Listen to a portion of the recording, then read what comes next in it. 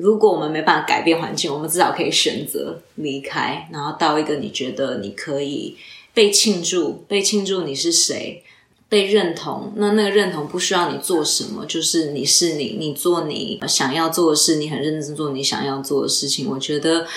女人在那种环境下面才有办法得到一个自由。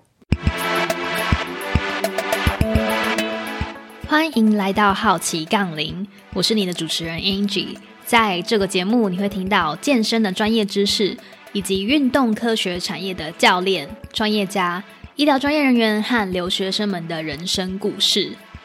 这集的播出对我来说非常的特别，在访问今天的来宾 Foodie Fitness 想吃吧创办人的 Jessica 之前，我其实只是他们 IG 上的粉丝而已，并没有在真实世界中见过 Jessica， 而是在第26集访谈假教练 Justin 的时候才有机会认识到他。那我还记得访谈的时候 Jess 带我走过他的人生生命历程，从他在加拿大念书回台创业，自己当教练要面对的人生课题，并且反思健康这件事，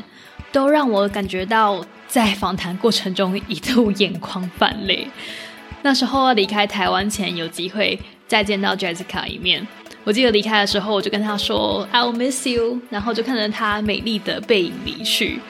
现在在旅途上，我想要对 Jess 说，我真的非常的想念你。好，个人告白时间结束。那我知道你一定会非常喜欢今天这一集的节目。Jess 他也有提供我们来自想吃吧的 mini band 小礼物，如果希望获得小礼物的话，可以到 IG 参加我们的活动。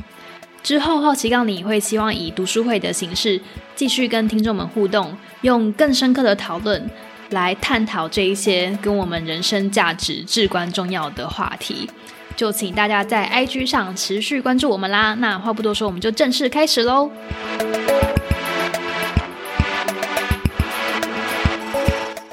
各位听众大家好，欢迎来到这集的好奇杠铃。今天我们邀请到的来宾是 Foodie Fitness 想吃吧的创办人 Jess。 嗨，各位听众朋友们大家好。好，我们今天会请 Jess 来跟我们谈谈她的故事，她怎么踏上 Wellness Coach Health Coach Wellness Coach Health Coach 这条路然后她怎么创办 Foodie Fitness， 以及她怎么去看女性身心灵的这一块。那 Jess， 我想要请问一下，在成为 Foodie Fitness 创办人之前，你是谁呢？我觉得很有趣，就是你现在就是一直会被挂名为一个什么什么的创办人，好像你真的跟他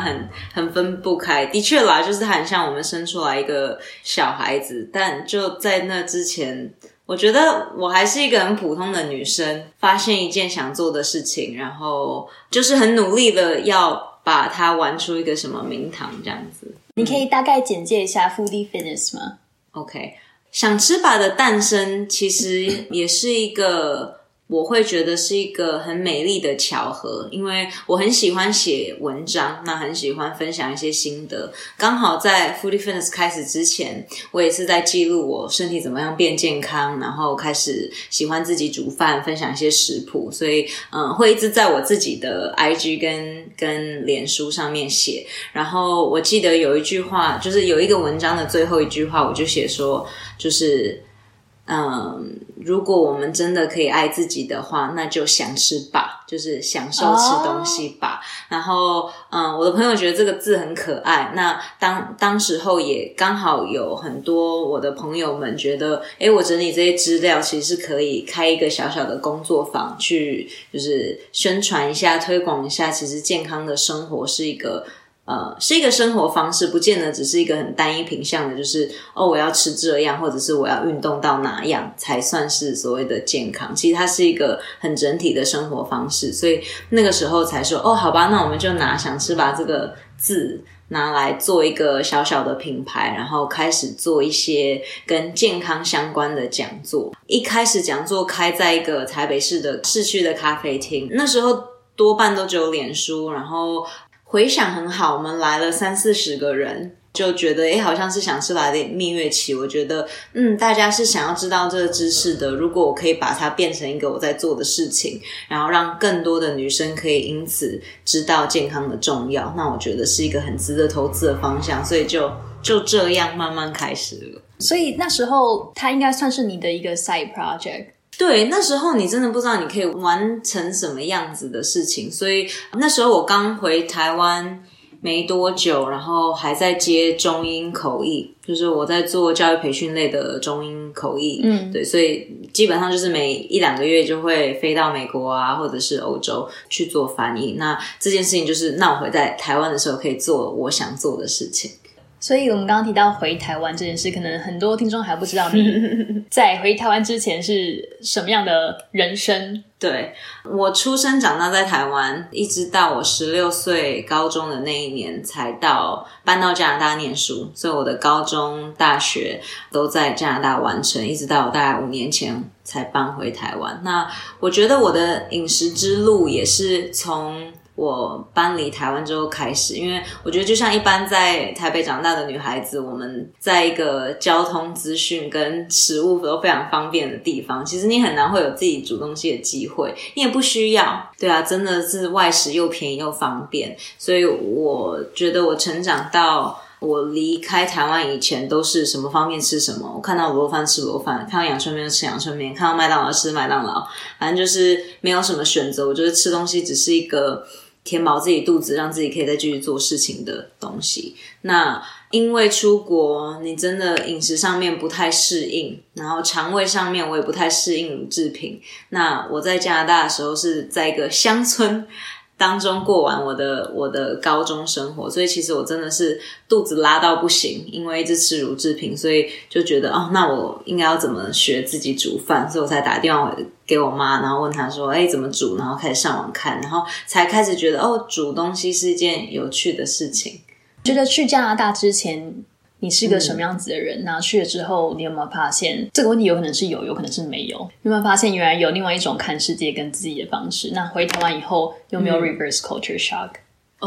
哇，这个问题好大哦，但一定是有的。当初我想要去加拿大是我很想去啦，我很想出国念书，因为我很记得我妈小时候就是问我说你想要做什么，就是通常啦小学不是都会学出什么你的志愿。那我小时候非常爱讲话，就是我都是在上课的时候会被那个我的座号会被一直写在黑板上面，就是每天都要因为爱讲话要被罚写圈词，每天一直写。所以我妈就问我说你这么爱讲话，你就要想象有什么样的工作是你可以一直讲话的。他从小时候就叫你想工作的事情，对，他就说因为你长大可能是因为我真的太皮了，我很难就是坐在桌子上安安静静的，所以我妈可能会觉得以后这样子也不太会是我会很快乐发展的方式，所以他就问我啦，他就说如果你以后要成为一个有用的人，然后你又那么爱讲话，你觉得有什么事情你可以做？那个时候我就印象中就是我们家会开广播，或者我爸开车的时候会听广播，然后我就说那我要做这个，因为我就觉得他一直在讲话，然后就有钱赚多好就像我们现在在做的事情现在还没有钱赚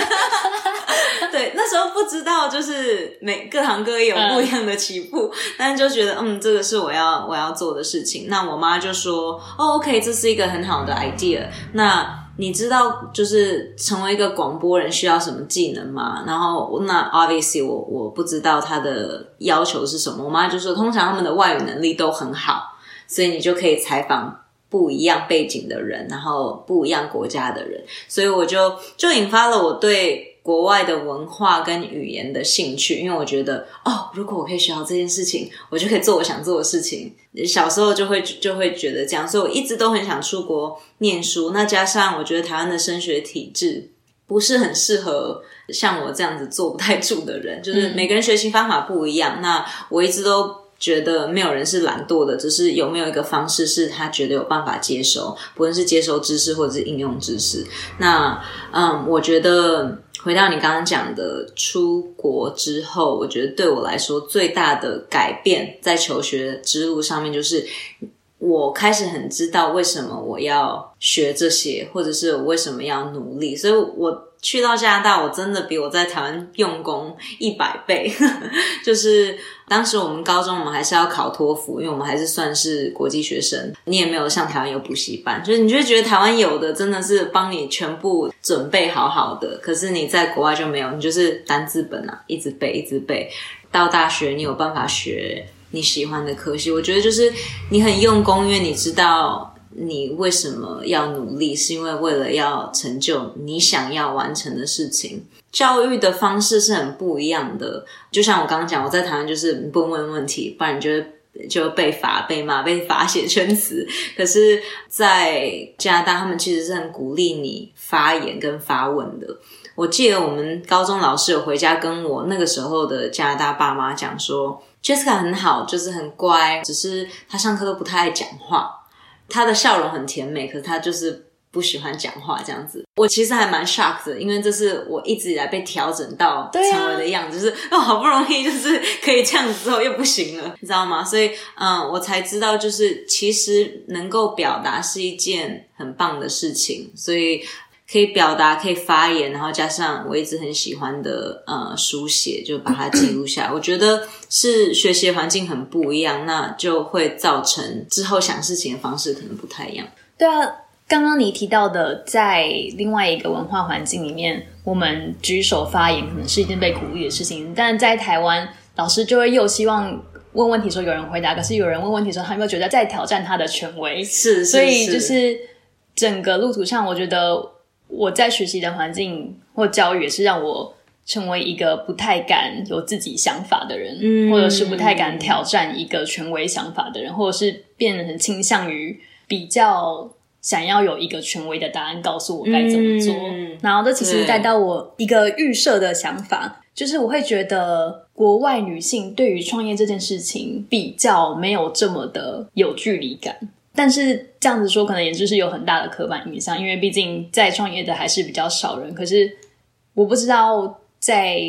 留学这件事情对于你现在可以创业这件事情的影响有多大，就当你反思你现在正在创业的这个过程中，你会不会有时候会想起我好庆幸我在其他的文化学到了这个 mentality 或者是技能，然后你有什么时候会很明显的感觉到我跟加拿大女性还是不同的，或是我跟台湾女性还是不同的，或者是因为其实每个人都有个体性，对，但是回到这个问题，就是你怎么去解读你自己的哪一些改变带来了这个创业的开始，这样。 OK， 很好的问题，然后也很大。我觉得你的生活你的成长过程当中的每一个部分其实都蛮塑造我们现在的样子，包括我们的教育环境，然后我们的家庭教育，我们交的朋友，我们参加的社团，其实都会影响。那我觉得刚刚会说 yes， 我如果回头看我会真的很庆幸我出国，是因为我觉得你在一个想法是很被鼓励的地方，你就有很多发展的空间，就是想象力是被鼓励的。我觉得我一直以来都很幸运，虽然我觉得我们的成长过程在台湾是蛮被压抑的，就是还是很多课业至上，但是我觉得我碰到很多老师是很信任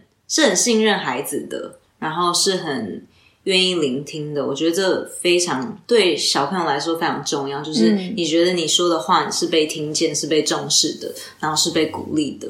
对啊，我在台湾的几个老师，一个美术老师，一个国文老师，都让我非常觉得可以跳脱框框的去想，因为其实你也不知道那个框框存在，是我觉得是长大之后比较 aware 那些框框是什么。有的时候我觉得我也没有办法为说就是因为我在国外念书所以我这样，因为我也没经历过在台湾念大学，所以我也不知道台湾念大学会不会就是不一样，搞不好也是一样，所以这个问题我比较不能客观的回答。但是我的求学生活我不太觉得有什么时候是我跟男生很不一样，就是那个 gender difference 不是很明显，就我不觉得男生可以做我不能做。然后回来台湾创业，有时候我们把创业这个字想得太 fancy 了。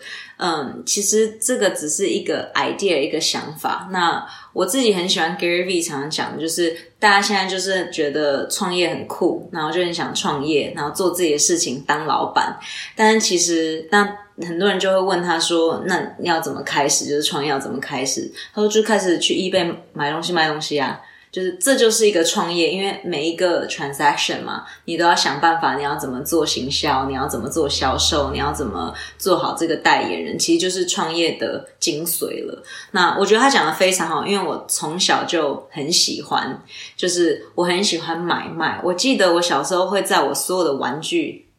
里面标价，我觉得我小时候很喜欢美少女战士我觉得在美少女战士就是卡，我前阵才跟我男友分享，就是我要把这个闪卡多少钱，就是我期待以后会涨价，我觉得好像标500块之类的。然后我妈觉得在旁边说，谁要买你这个东西啊，有些东西是不会涨价的，你不知道吗？她说怎么会，我现在保养的这么好什么什么的，就是我一直对买卖觉得很有趣，然后以前园游会我也是非常喜欢，就是让我来让我去，就是然后我会去看说我们都在园游会的摊子里面卖东西，人家来一碗红豆汤，人家来才一碗红豆汤，可是如果我可以端10碗红豆汤出去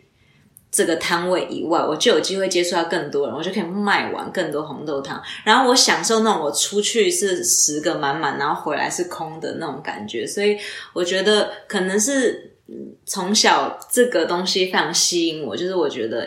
是你可以怎么样讲话，你怎么样做presentation， 然后别人会相信你，然后别人会同意你说的，然后别人会跟你买东西，这个东西是很吸引我的。那包括现在fast forward 在做 Foodie Fitness 其实也是一样，就是我在提倡的是一个理念，就是 Foodie Fitness 不太卖实体的东西，我们有一些小辅具，但是主要我们卖的是一个服务，我们在卖的是一个教育的平台跟环境。就是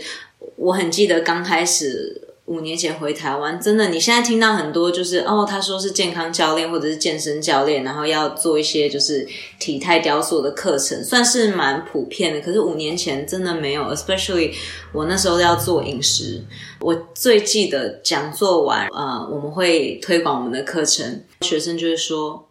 吃，所以你最后是在教吃的那可是我一出生我就在吃啊，那我也没有不会吃东西啊，为什么还要你教？就是吃还轮到你教吗？不是妈妈教就好了嘛。然后这个非常非常有趣，就是你一出生你也是讲中文啊，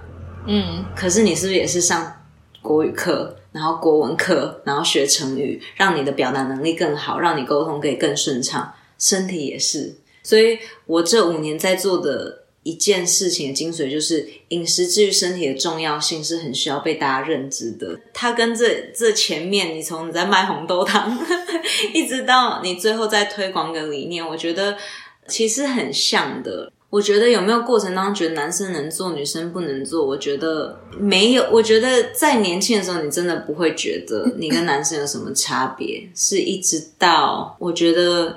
我刚过30，然后大家才会提醒说你要为未来打算啊什么什么的，那个时候我才真的觉得好像有一点点，因为你不会这样跟男生说，你真的不会这样跟男生说，然后我就觉得蛮酷蛮特别的经验。那我也会开始去发展，那我怎么想的，对啊，因为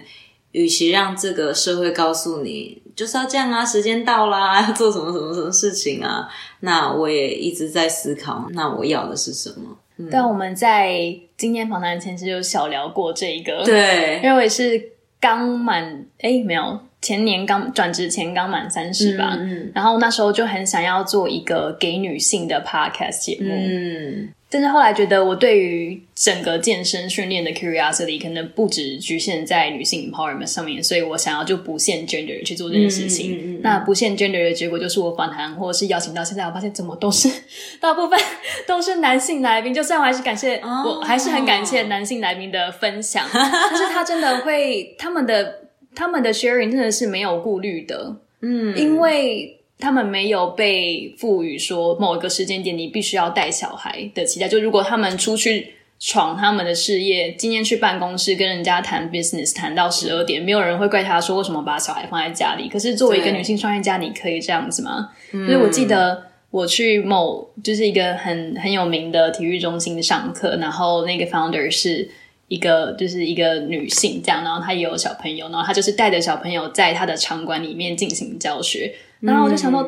天哪，好像很少看到这样子的事情发生，就你要怎么把母职跟你的创业的 aspiration 结合在一起。你要就是面对跟考虑的事情这么多，然后除非是你是很好的，你有那种性别平等观念的男性创业家，你可能会一起 share 这个 responsibility。可是作为一个女性，你要考虑的事情好像多非常非常多。如果你没有办法摆脱这个社会期待，然后你的 partner 不是可以跟你一起分担的话，对。然后所以在你意识到可能有这一些之后需要达到的事情之前，你对于你的人生事业的想象是什么，以及你意识到了以后你有什么改变吗？非常有趣的问题，因为有的时候你就是我觉得就是我也不会去想到我是女生，然后我因为有这些标签或者是身份，所以我每件事情上面可能就是做到某些事可能会有先天的或者是既定的一些挑战或什么的。因为我觉得创业的本身就是充满了挑战，无论是谁，男生也是充满挑战，女生也是充满挑战，不会因为就是你的特殊身份好像就会比较容易。我觉得这是一条自己要闯出来的路。我觉得刚刚你说的也都让我很有想象，然后我觉得就是经验，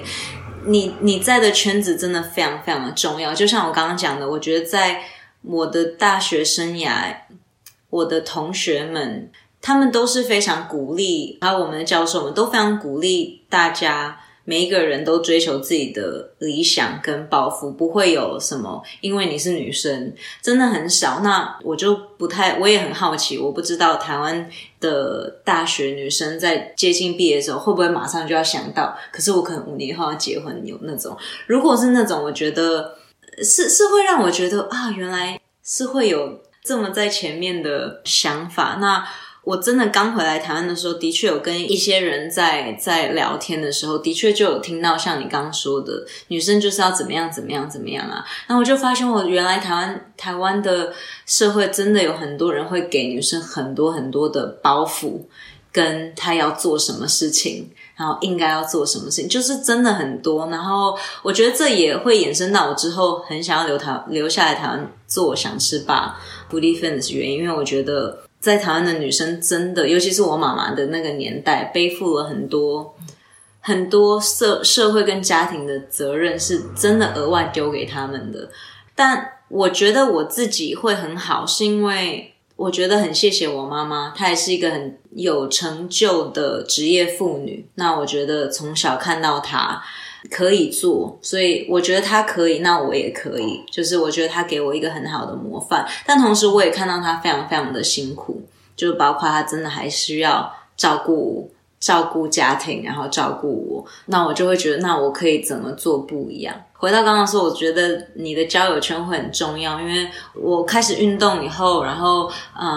创业之后一样就会遇到很多的女创业家，会在这个氛围里面，你就会觉得你自己不是很怪，因为不然你就是很怪，为什么朝9晚5的外商公司你不去，你要来做这个，压力更大，薪水可能不见得这么稳定，然后什么什么的。就是如果你只是衡量这些 which 我觉得爸爸妈妈因为爱你可能会请你衡量的东西，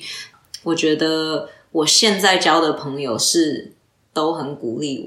我的 partner 也非常，因为文化吧，他在美国长大，我觉得他也会很支持你做这件事情。所以当你有神队友，我觉得也是一件非常非常重要的事情。因为如果你想象就是你很重要的另外一半，他对你的期待是你要在家里带小孩，可是他可以在家里看电视的那个时候，我觉得就会让女生有一种挣扎。所以如果我能够说什么，我就会觉得身为女生，我们虽然有很多我觉得社会可能从过去历史以来给你很多枷锁，但我觉得我们可以做的是选择。就是其实已经有人不是这样想的，我们只是选择去那我们就去跟这些人 hang out。我们就是你不要把自己 immerse 在一个对你不利的环境里面，或者是你在一个环境里面大家就是很会物化女性，很会什么，那你永远在那里就是会被打压的。所以如果我们没办法改变环境，我们至少可以选择离开，然后到一个你觉得你可以被庆祝你是谁，被认同。那个认同不需要你做什么，就是你是你做你想要做的事，你很认真做你想要做的事情。我觉得女人在那种环境下面才有办法得到一个自由。在一段可以让两个人都发光里的关系真的很重要。我觉得在踏进健身产业里面一直在想象有没有一个方式是可以让可能来的学生不只是拿到身体上的 empowerment， 而是做更全面性的改变。所以我在转之前我就想象，如果我真的有一天在可以设计一个空间的话，那个空间就不只是健身房，它可能还有 coffee shop， 然后再结合一个可以演讲的小场所。所以你来这里你就不只是健身，就是把你的思考 focus 在个人身上，回去还要自己面对问题，而是你可以到那个空间，你知道有什么样的关于性别平等的思想正在就是正在交换，然后你可以知道就是可能有不同对于性别想法的人可以在同一个空间里面办讲座，然后你可以就像你现在正在做的建立一个社群。对，我觉得这是一个，如果你今天在健身房里变得很强壮，然后你回去，然后你的 partner 跟你说你的那个好像蛮壮的哦，就是一个不鼓励的口气在说的话，你也是会受到挫折。所以对啊，我也是一直在想象到底有什么方式可以更全面的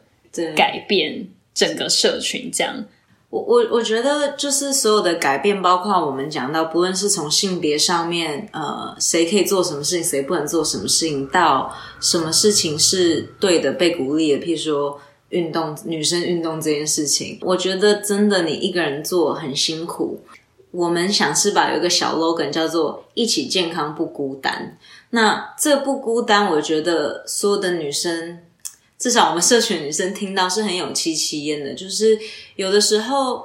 你有一个目标理想，这是一件很棒的事情，是很需要勇气的事情。你花时间去思考，然后你觉得你想要的是这个，他不需要是对或是错，可是你没有经历你就不知道。但他做了一件这么勇敢的事情，然后回到家像你刚刚讲的，你马上就被泼冷水，就是你这有什么用啦，或者是什么什么。我就觉得的确在追求梦想的路上可以这么孤单。那想吃吧身为一个平台，我们能做什么？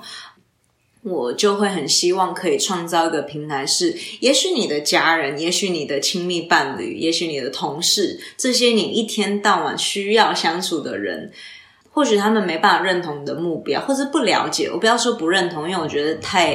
就是这样可能太恶意了，也许他们不是恶意，只是他们不了解。那我们可以选择我们交的朋友，所以我们可以把我们自己丢进一个圈子，是可以彼此鼓励的。对啊，我觉得 CrossFit 是一个很好的例子。对，就是一群爱运动的人，然后形成了一个社群。那我们在想吃法里面也是，就是我们都是很愿意去，即便还不知道怎么做，但是很愿意去探索身体、爱自己的女生们。那也因为爱自己，我们很慷慨的愿意爱彼此，照顾彼此。就是他有这个健康目标，我也有，那我们可以一起向前走。我觉得，因为觉得自己不孤单。那因为有彼此的鼓励跟支持，我觉得不只是在健康这件事情上面，我觉得很多的事情上面就可以有所改变跟进步。那对啊，从历史的角度，所有的运动跟文化的改变是这样开始的，就是一群人可以。所以我很佩服，也很开心你在做的事情。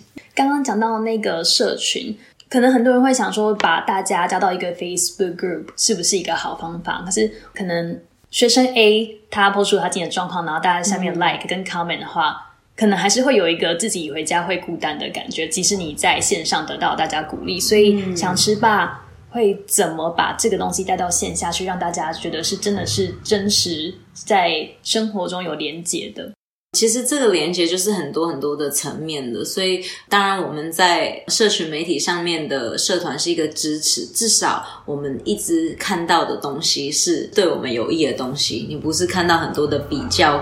跟负面的东西，你看到是如何帮助自己的知识，然后你知道有一群人跟你有雷同的想法。那再来我们每个月固定办的讲座，也是帮助大家可以有一个 meet up的机会，就是一起来到同一个空间，一起学习。那学习之后可以一起吃个饭，然后我们过年过节，我说我们是我们是选择过后的家人，所以我们叫想吃吧是一个大家庭，我们是我选你，你选我的，就是这种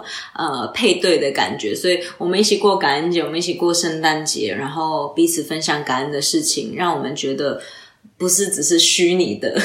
虚拟的联络。那当然我们的课程也会有线下的东西，一直小到每一季的爬山，就是一些爬山活动。因为我觉得很多女生在追求健康，我发现是我自己也是啊，以前我自己身体不好，你要我想象我去跑路跑比赛根本就不可能，所以我们先做一些城市的一些爬山的活动，就爬象山，爬金面山，然后我们再去挑战一些不一样的赛事。我觉得都是可以让女生觉得啊，我有伴，那我们就可以一起。如果这样子的方法可以增加彼此一点勇气，我觉得是一件很棒的事情。我觉得我很喜欢你们的一句话说想吃吧是一个心灵旅程。那它让我觉得最不一样的地方就是它不是说想吃吧可以让你拥有完美体态，因为好像完美体态是一个某个可以达到并且不会再变动的终点，但是实际上健康、自信或美丽它都是一个不断探索的过程。你对于现在这些东西的定义可能会因为你之后经历了某些事情而改变，那这一路上你要怎么找到契合的人一起去探索这些东西的意义到底是什么，真的很重要。对，谢谢你这么说，因为这的确是我对想吃吧的愿景，就是从一开始会有学生打来说，那你说你3个月可以帮我瘦多少几公斤还是5公斤买一码10公斤买一码，就是有这种好像在你减脂肪像在买菜一样。我一直很希望我们的社群大家可以了解一件事情，就是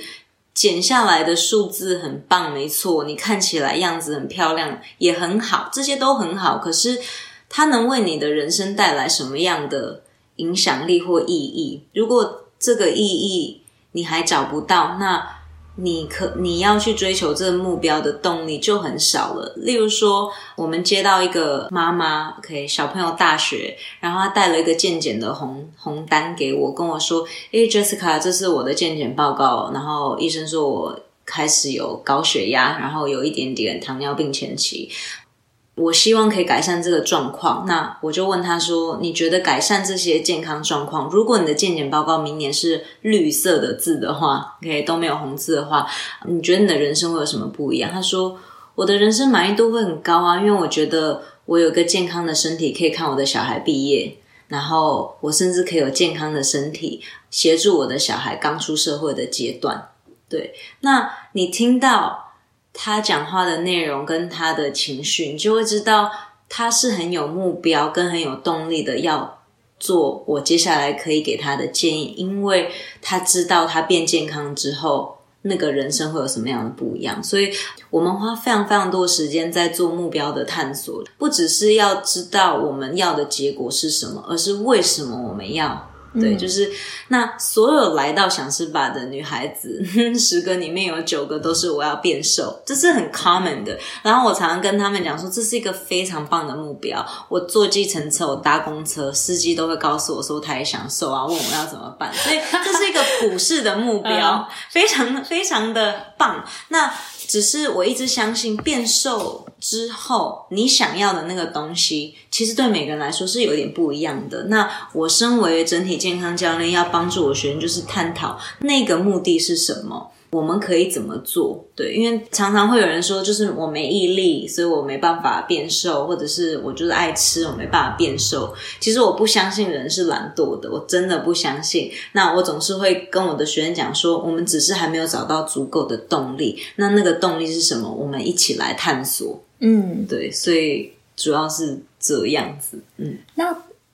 刚刚讲到整体健康教练，我们之前讨论到这是一个非常难翻译的一个概念，所以整体健康教练跟健身教练或者是营养师有什么不同呢？对，所以教练这个词就是 coach， 在中文里面是真的很模糊了，因为你是 trainer 你也叫教练，然后你是 coach 你也叫教练。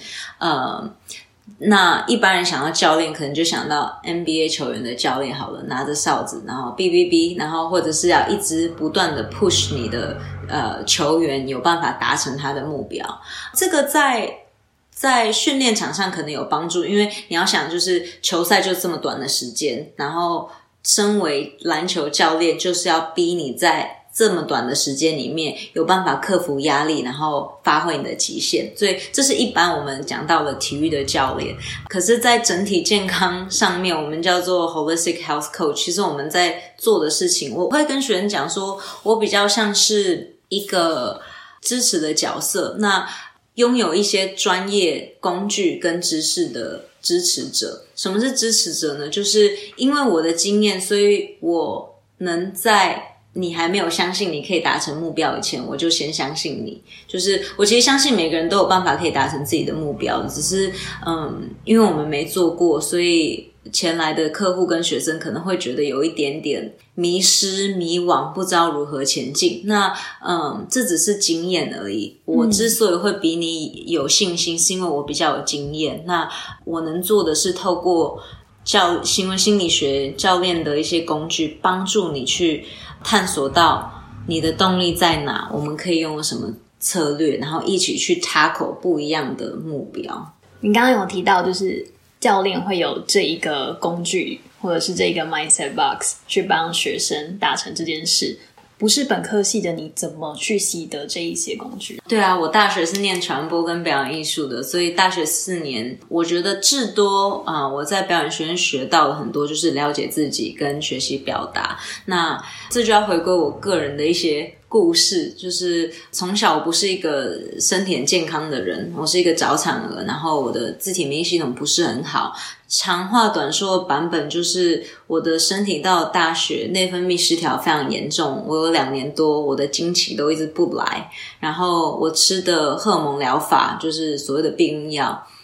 现在台湾也越来越多人在吃了，就是我吃了2年多，我们的家医科医师在加拿大，他其实也对预防医学有点了解，就鼓励我暂时停药，因为觉得这么年轻才19岁你就已经吃了2年多的荷尔蒙疗法，然后其实没有奏效，他希望我可以暂时停药。我才去思考说，我这么年轻，但是好像人生有一些选项，因为我的身体状况会被关起来。就我那时候还是很外向，可是爬山真的，我每次都觉得团员里面如果第一个要失事的人应该是我，因为就是体力很差。然后所以我才去思考说，如果医生开的药没办法救我，那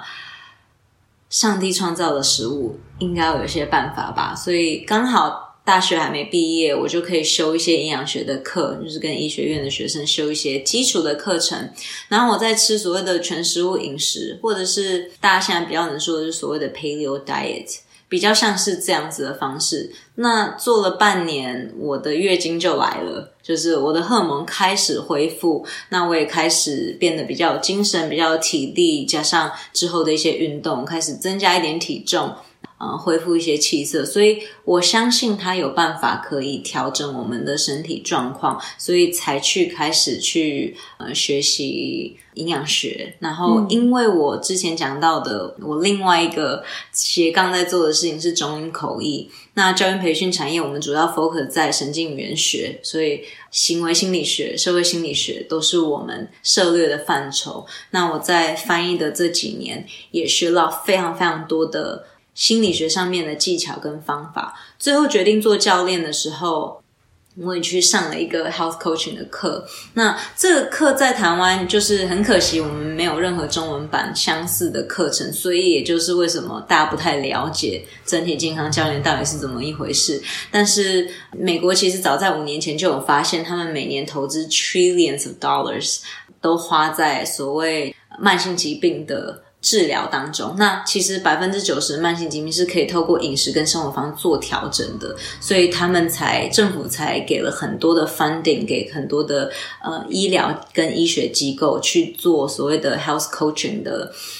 学院，就让我们可以就是这个国家可以产出更多的预防医学的专业人士，帮助普罗大众可以在亚健康的状况下，就透过饮食跟行为的改变恢复自己的健康。因为这时候要做的事情其实非常的简单，胜过你之后要开始吃药甚至做一些治疗。对，所以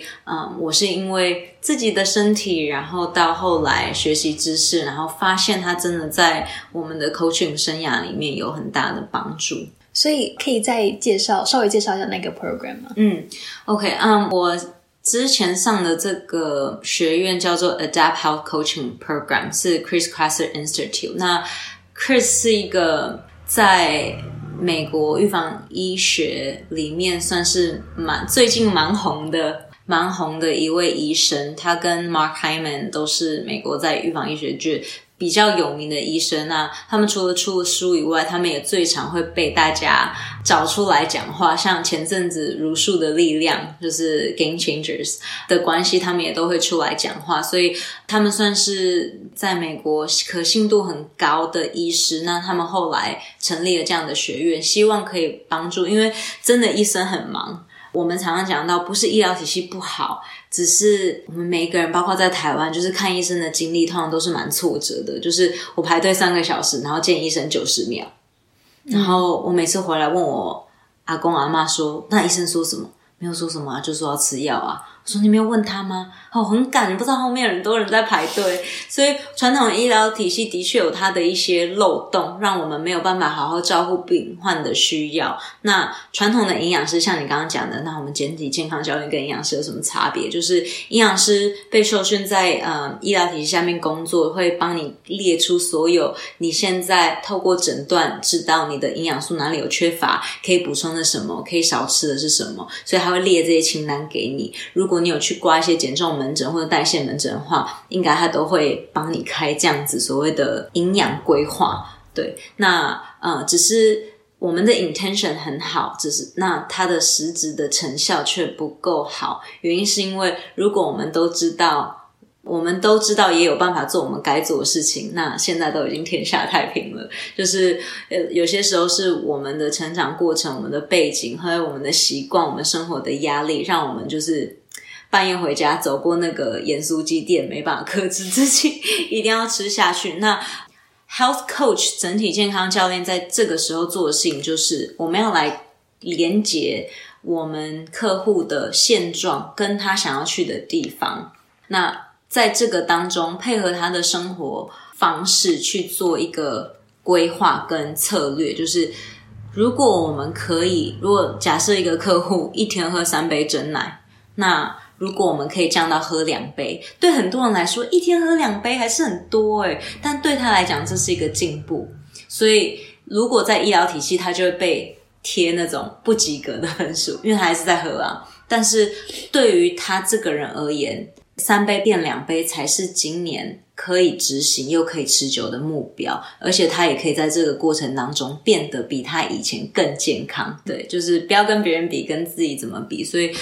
我们希望可以在客户跟他的健康目标当中做一个很好的支持跟一个桥梁，让他可以真的跨过这个桥走过去。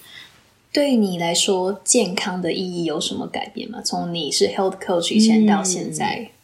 对，很好的一个问题。就我有很长一段时间在前面几年做想吃吧的时候，我觉得我真的 figure it out， 我觉得我真的懂了。就是我懂健康是什么，健康就是你要吃的营养啊，然后你要有运动的习惯啊，然后你要有正面思考的心情啊，就是听起来很 OK， 也很合理。然后一直到我前几年，我觉得我人生很大低潮的时候，然后我才重新的再认识我自己。就是家里那时候出了一些状况，就是我们家中的长辈身体不是很好，然后我刚好又跟交往5年的男友分手，然后我就觉得那时候我觉得健康人生就是这样，然后这些人都会在我的身边，然后突然之间好像就有一个那个大爆炸就是你的生活开始有很大动荡之后，早上好像都很正常，我还是去教课，还是去演讲，还是去跟大家宣传一些健康的理念，晚上怎么样都睡不着。然后这样子1个月、2个月、3个月、半年，然后你就会觉得你很难很正面。对，所以有时候我会很有同理心的跟我的学生讲说，他说我老师就是都会很负面，然后我一直会有这些，我就说这不是你的错，对，就是没有人希望是这样。那我们来看看发生什么事情。所以睡眠不足本来就会影响情绪，你的压力荷尔蒙 cortisol 整个飙高，你本来就很难控制。所以我在那时候才去思考，就是那我可以做什么。那个时候我的朋友是有点看不太下去，就觉得就是一个看到一个行尸走肉这样子，每天都不睡觉，然后睡不太下去。我那时候开始，他就跟我说没关系，我们就出来运动。他觉得在健身房运动都晒不到太阳，好像对我也不是很好。他就说没关系，我介绍一些朋友给你认识，我们都在公园运动的。所以那一阵子我一直不断的做很多在公园的健身，就是用自己重量的健身方法，早上也练，晚上也练，反正我睡不着嘛，就要把自己的体力消耗完。那因为有运动，你也会比较有食欲，所以那时候也会觉得那真的要多吃一点东西，不然一天运动量那么多。然后我就决定一件事情，就是真的也许人会离开你，事情你可能也没办法按照你的规划去进行，但你真的可以为自己做的就是好好照顾你的身体。这个是不论你的人生走向一个高潮或低谷，你都有选择可以做的事情。所以我那时候就决定一件事情，就是无论如何我都要为自己煮早餐。所以有的时候大家在社群媒体看到就是哇，这么忙还在煮早餐，就是一定要很有毅力。但我觉得这不是毅力，这是意义。就是我因为为我自己煮早餐，我知道我可以有办法，我每天都用这个方式来提醒我自己说我可以照顾我自己。就是今天有人能帮你真的很棒，可是如果没有人的时候，你可以做你自己的啦啦队，你可以自己帮助你。所以我觉得健康的意义真的是对有经历过低潮之后的我觉得是你有办法可以拥抱你每一个时候的样子，然后在你的高潮与低谷当中都选择去照顾自己，这就是健康。所以这是每个人的体会不一样，但这真的是我走过来我觉得任何人都没办法可以偷走的一件祝福。好，手不要雷锋。天哪，真的，有时候我们就是预设家人都会永远的在你身边，直到某一天你就发现，就是有没有灵魂的那个肉体真的是完全不一样。你现在就是你经历过失去后，你会看到那个灵魂很活生生的活在那一个人身上。我觉得很多人都会觉得教练就是最健康的，教练就是 workout 最多，就自己没有 prep， 然后就很少人会看到教练的教完课之后的那个教练他自己有很多私生活的需要去面对的课题。然后我刚进产业之前，就是我想要做的事情就是我要把力量带给我的那个 empowerment 带给其他所有人的客户，我就是要看他们力量上的增长，然后藉由力量增长变得有自信。然后结果在正在转职的时候我就受伤了。然后我记得我那时候就是刚当教练的时候，我很想要掩饰那一个很害怕学生也受伤的感觉，然后我也不跟其他的教练讲，但是其实我们教练算是他们就算是很 sensitive。然后有一天我记得我那时候就是很迷惘的在做完 bench press， 然后我就坐在那边，然后一个教练他进来就问我说 Angie 你还好吗？然后我就笑笑就说很好啊。然后他就说可是你看起来不太好然后他就说就是我知道你现在，我就跟他大概讲了为什么，就我跟他讲说我的疼痛我已经当教练可是还没有好，我觉得有点焦虑。他就说就是你在有疼痛的情况下去教导学生，你一定会很怕是不是自己会就是让学生受伤。然后那时候我才这个情绪被他点出来以后，我才发现怎么没有人去讲教练自己的恐惧的这一件事。所以我觉得整个过程中我也是一直在探索说我们要怎么回到自身去观看自己的健康，然后在接受自己还不够完美的情况下去让别人变得更健康，这件事情是一个很大的挑战。是可是我觉得这也是一个我们对自己的期待。我觉得如果你是 some sort of 的老师或者是教练，就是你在教人家做一件就是 supposedly 你比较懂的事情的时候，也会有一个就是感觉就是你教这个营养健康你就吃得很健康啊，你就是什么。当然多数时间我们是除了我们要做好招牌以外，就是这也是我们的信念。不过人生就是这样啊，人生就是如果我们把健康只看了一个3个月，你可以尽可能的很完美这3个月。 OK， 你看很多健美比赛就大概是长这样，就是这3个月我们尽可能做到完美。可是很多人都没看到那个3个月之后那个跷跷板反弹的多剧烈。那回过头来，健康是什么？就是其实它是一趟旅程。我常常跟学生这样讲，如果我们把它当成是一个生命的旅程，你就知道它没有一个很明确的起点，更不会有一个终点，就是说我到了 I figured it out。是你每一个时段为你现在自己做最好的选择。对，就很小一件事情，包括我今天如果去外食吃东西，一个我没有办法选择的应酬，我打开菜单都没有什么是真的教练说的健康营养的食物，可能就是一个烤鸡腿吧。 OK， 那你点了烤鸡腿，你已经在这个环境下能做最好的决定，你应该为自己很骄傲，而不是觉得我今天怎么又外食啊，我今天怎么又这样啊。然后我觉得当你可以接受自己这个样子，当然不是就是摆烂我们跟摆烂有点不太一样，就是因为人生有太多不可控制的变因，那我们能够在这样子多变的环境状况下面找到能照顾自己的方式，无论那是什么。因为我们在协助别人的同时，我们也在了解我们自己，而且28岁的自己跟32岁的自己很不一样。对我记得我30岁生日的时候，就是我男友第一个就说恭喜你迈向30，你明天开始就会感觉老了。然后我自己想说你在讲什么废话。然后真的我就发现你的体力大不如从前，然后真的也不是你不想熬夜，就是真的不能熬夜之类的。所以你的身体跟你一起在 travel 这个生命的旅程，那你也在一直认识身体不断变化跟更新的样子。那所以我也总是跟学生讲说，我一开始就是丑话讲前头，在我们的饮食课程里面，我最常讲的就是饮食是一个随着科技进步不断在进步的一门学问。所以以前有阵子觉得饱和脂肪不好，后来就觉得饱和脂肪 OK， 有时候觉得蛋很好，这家蛋可能会胆固醇过高，然后再就是蛋其实没有问题。就是那如果你这样一直在听人家讲，你不是快疯了吗？就是一直在讲颠三倒四的话，但就是真的因为它一直不断的在跟进，所以我邀请学生挑战我的知识跟专业，那我们也一起去探讨现在我们能够知道关于营养这一块，或者是关于身体这一块，我们最多又最客观的知识跟应用是什么。我觉得如果我们可以这样子去看，我们就不会觉得说那我都懂，所以我就一定要就是都知道或者都做得很好。其实我相信学生是会很 appreciate我们的诚实跟我们的尽力。所以在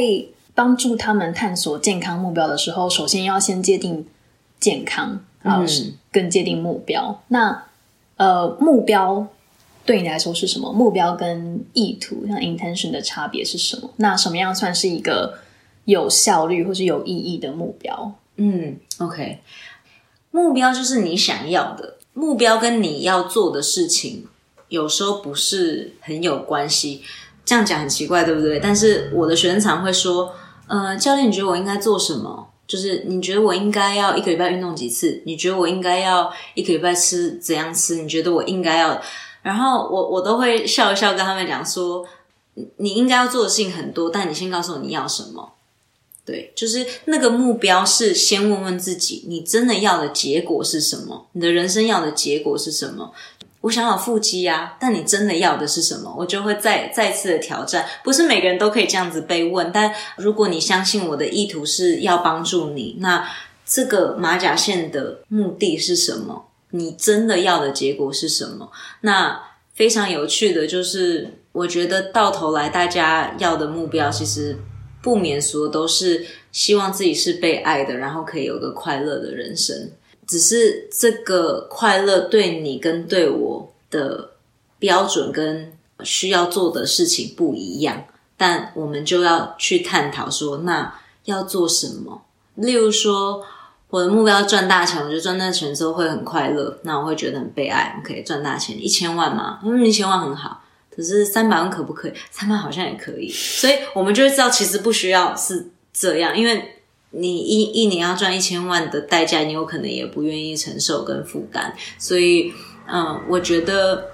目标要有办法去设，一定要经过像刚刚我们一起去探讨去探索，不要怕问自己问题，也不要怕回答错问题，你就是回答了你才会知道这是不是你要的，因为你如果都没设你只是在一个就像我说大家都想要开名车跑车快的车子 OK， 假设法拉利一台是免费送给你，但你不知道你要去哪里，你就只是乱开，你可能 OK 半个小时就开到新竹但是也许新竹不是你的目的地，你的目的地在花莲，你根本有开反方向了对，所以要知道这个地方是你要去的，然后你就可以知道如果这个是我最终要达到的地方，那今年我可以做什么对，我会鼓励大家目标可以设得很远很大，这个都是非常棒的第一步，然后只是再来我们要把它拉回来近一点，就是那接下来这1年你要做什么，因为老是说自己60岁的时候要赚多大的钱，住多大的豪宅，都是很好的想象跟很棒的目标去实现，但因为它距离太遥远，你就会不知道你30岁今天周末赖在家里看 Netflix 10个小时有没有残害你的目标，就你很难去 relate， 就是不知道这个会有什么影响。但如果你是设，所以60岁的时候要住到一个豪宅里面，所以每一年要存多少钱，那你就会知道今年要存多少钱，你就会知道今年要做什么事情，就是这个都比较不是我们以前传统说什么时间管理啊要做的有效率啊可是更多是你要怎么管好你的目标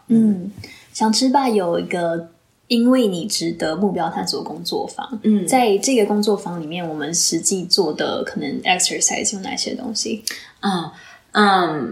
我们做的是探索，所以当初大家听到就是探索课程要3个多小时会有点吓到，会觉得那么久，但我常会跟大家讲说，如果你们是在公司上班，你就知道公司定年度计划不是3小时就定完了，那你的人生计划怎么可以不花3个小时呢？所以这3个小时我们做的事情包括很多是检视我们自己的现况，因为目的地都很漂亮，都很想去，可是如果我们不知道我们现在在哪里，我们根本不知道我们要怎么搭这个桥走过去，所以检视自己的现况是我花很多时间去了解的，因为目标是也许你的目标有一项，但是整个人生的面向其实很多。举例来说，蛮多成功的商人花非常非常多的时间跟精力在建立自己的事业，然后让自己赚钱，然后事业有成就，但是有可能因为他花这么多的时间给他的工作，他在关系上面，他在家庭上面，他有一些领域上面是因此而受损的，就他可能在家庭上面的分数就不是这么高，也许他的想要的满分是10分，他现在可能只有3-4分，所以我们的目标探索会探讨的这个叫做生命之轮，就是你人生各个面向的目标其实都应该同等的重要，它就像我们刚刚讲的是一个车子的齿轮，如果这个车子的齿轮是只有一边充很饱，另外一边充不饱的话，那你开车的速度就不会这么快，所以我让大家去检视一下自己人生的各个面向，有没有哪些是做得很饱满，你也很擅长的。可以刚刚讲的成功的商人，通常工作生意使命是他们很擅长去做的，也花很多时间去想，所以回头看其他这些比较好像轮胎比较泄气的那些部分，并不是你不会，而是我们花比较少的时间，我们不太习惯花时间去钻研。那目标探索就是一个机会去帮大家去顾及到，不是要让每个地方都变满分，全部气都要充饱，可是不可以这么不平衡。对，所以了解自己的现况，还有过去为什么会失败。那我觉得今天可以时间我们可以分享一点，就是我也希望可以对听众朋友有帮助，就是目标设定的同时，我们要很诚实的面对自己过去有没有对自己讲一些什么鬼扯的话，以至于你没有办法去达成你的目标。那这什么意思呢？就是我们人生到底对自己讲了多少的 BS。 我自己也常讲啊，就是我很忙啊，所以我没办法做我本来要做的事情。那我就很忙啊，所以没办法常常跟我妈吃饭。这是真的吗？对，所以我就会挑战，也鼓励我的学生，就是常常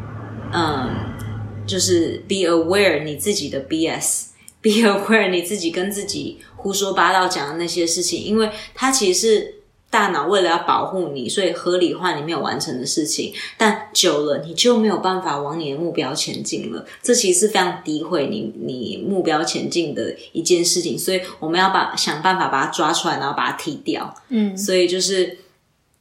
我也因为这样，我就不说我很忙。对，就是我要尽量避免，因为我发觉我常常会这样讲，就是我很忙，所以我没办法做这件事情，我很忙，所以我没办法陪我的家人，我很忙，所以我没办法做我觉得重要的事情。对，我就会说我过得很充实，然后我就会去思考我过得充实做什么事情，如果我的生活要充实，我还可以做什么事情，就是稍微正面积极的去正视一下你目前的状况。对，所以有几些我觉得这是算是其中探索课程的一些练习项目。那当然我们有很多的技巧去帮助你找到你的 BS， 或者是每次找到都很成功的把它击倒，就是知道这不是真的，然后再来我们才是探讨你的人生要什么。因为我觉得目标设定特别在新年的时候真的很容易会落入俗套，就是赚大钱，买好车，然后嫁个好人家等等的这些。那你真的是要这样吗？要生一个小孩之类的？就是我真的很不相信每一个人目标都是这个。就像我是很不想住豪宅，因为我觉得豪宅很难养，就是要养那个我为什么不做其他事情？所以很明显的这个不是大家要的。那你为什么目标写这个呢？你写就知道你一定没办法完成，然后再来你也没有很有兴趣，所以有写跟没写一样。那我就会在这些过程当中不断的鼓励大家，就是这个目标你不需要跟别人分享，也不需要跟人家一样，这个目标只有对你有意义才是最重要，因为人生是你在主导的。对，如果我们只是一直要应付别人的期待跟要求，那我觉得这个人生不但会过得很辛苦，可能会过得很后悔。那这应该是我们人生最不想做到的事情，所以我们尽量去避免它。是要怎么去放弃目标？因为比如说陪某某人好了，比如说陪你的重要伴侣，然后你可能你的伴侣一直要求你给他时间，然后可能你会跟他说，我真的把你摆在第一位，但是我真的没有时间。但其实他就不是你现在可能这个月或这几个月的人生目标的第一位。所以其实是觉得我对于如果我真的说 sorry 你就真的不是我现在的第一位感到很有罪恶感，因为我可能就是一个不值得你爱的人。可是我现在又必须要诚实的跟你说，我才可以让我们两个对于我现在做的事情都没有分歧的期待下去做这件事。那如果说今天你已经帮助学生找到了原来这个目标是 BS， 下一步要怎么去放弃它？也是很好的问题。我在前阵子我的 IG 发文里面有在讲，就是好几个无效的目标设定，都是听起来非常 noble 的，都是听起来非常非常包括多花时间陪家人啊，就是要更正面啊等等的，这些都是听起来非常棒的目标。你设置目标大家都给你拍手，太棒了。但是的确有像你讲的，因为我们的人生真的有很多的事情要处理。那我爱你，因为你刚刚讲的比较多是关系 related 的，就是我爱你，我重视你，跟我可以把每一天20个小时都拨给你，其实是两件不一样的事情。就是这个爱有可能不是用时间陪伴的时数去衡量的，它跟我们工作不太一样。所以我觉得它会 require 两个成熟的人去做这个沟通，就是彼此都是敞开的心。但有没有另外一个方法？因为你可能会落入一个，就我以前跟我妈妈可能也会这样，我妈就会觉得你没有时间陪我啊，你一直忙工作啊等等的。那我就会有一个罪恶感，觉得我如果没有陪，就是没有花这个时数陪我妈，那我就是不够爱她。但这其实不是真的。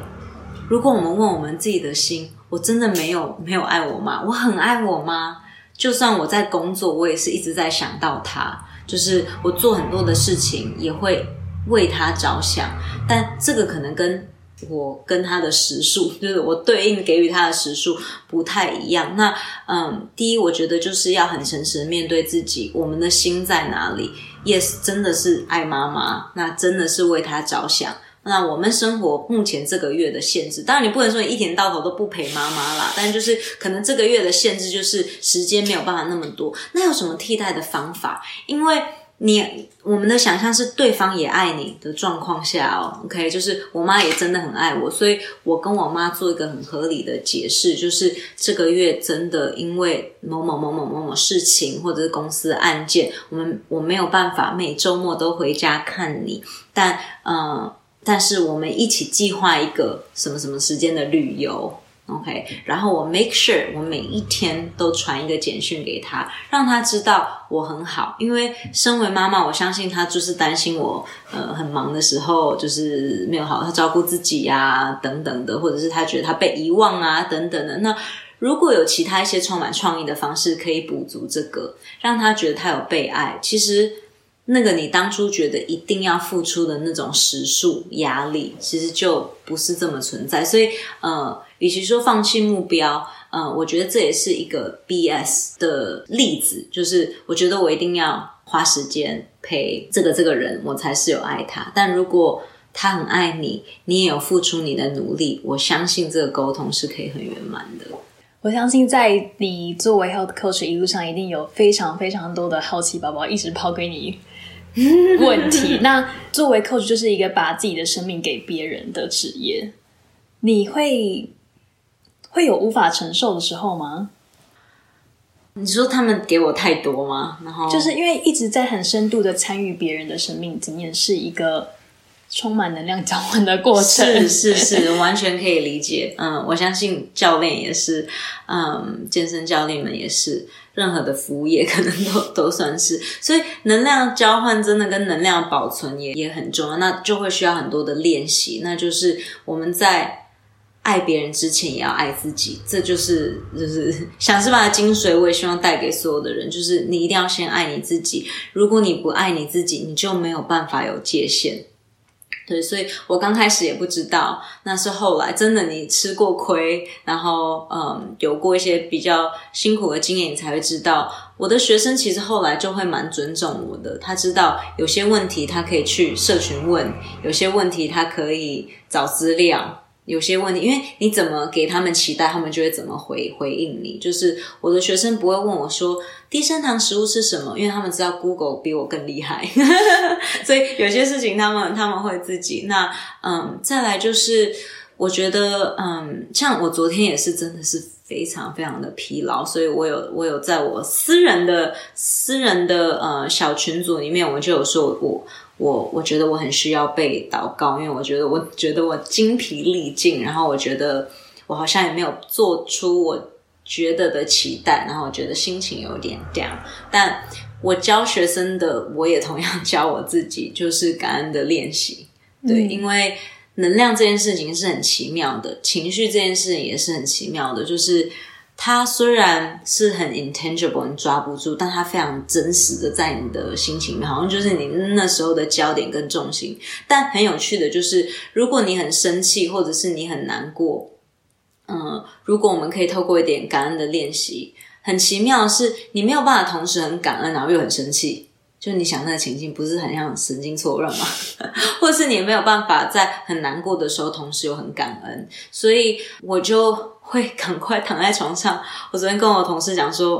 我要先休息了，然后我就躺在床上跟我自己对话，然后跟上帝祷告。我就说那今天我可以感恩的事情就是我有可以吐苦水的朋友，然后我有办法可以做我想做的事情，虽然这件事情充满着挑战，但是生命给我一个机会去执行。然后当我做完感恩的练习之后，就是我觉得就是心情就平静下来了，你就会知道其实事情不是只是发生在你身上，而是为你发生的。然后我觉得不是你需要的时候才用，而是你每一天都做，就像我们练肌肉一样，就是你不是只是下礼拜要婚宴了你才开始在那边踢翘臀，你是真的一直不断的练习。所以对我来说，我充电的方式就是最简单的就是感恩的练习，因为你在哪里都行。那它也帮助我回到初心，说那为什么我在做的事情。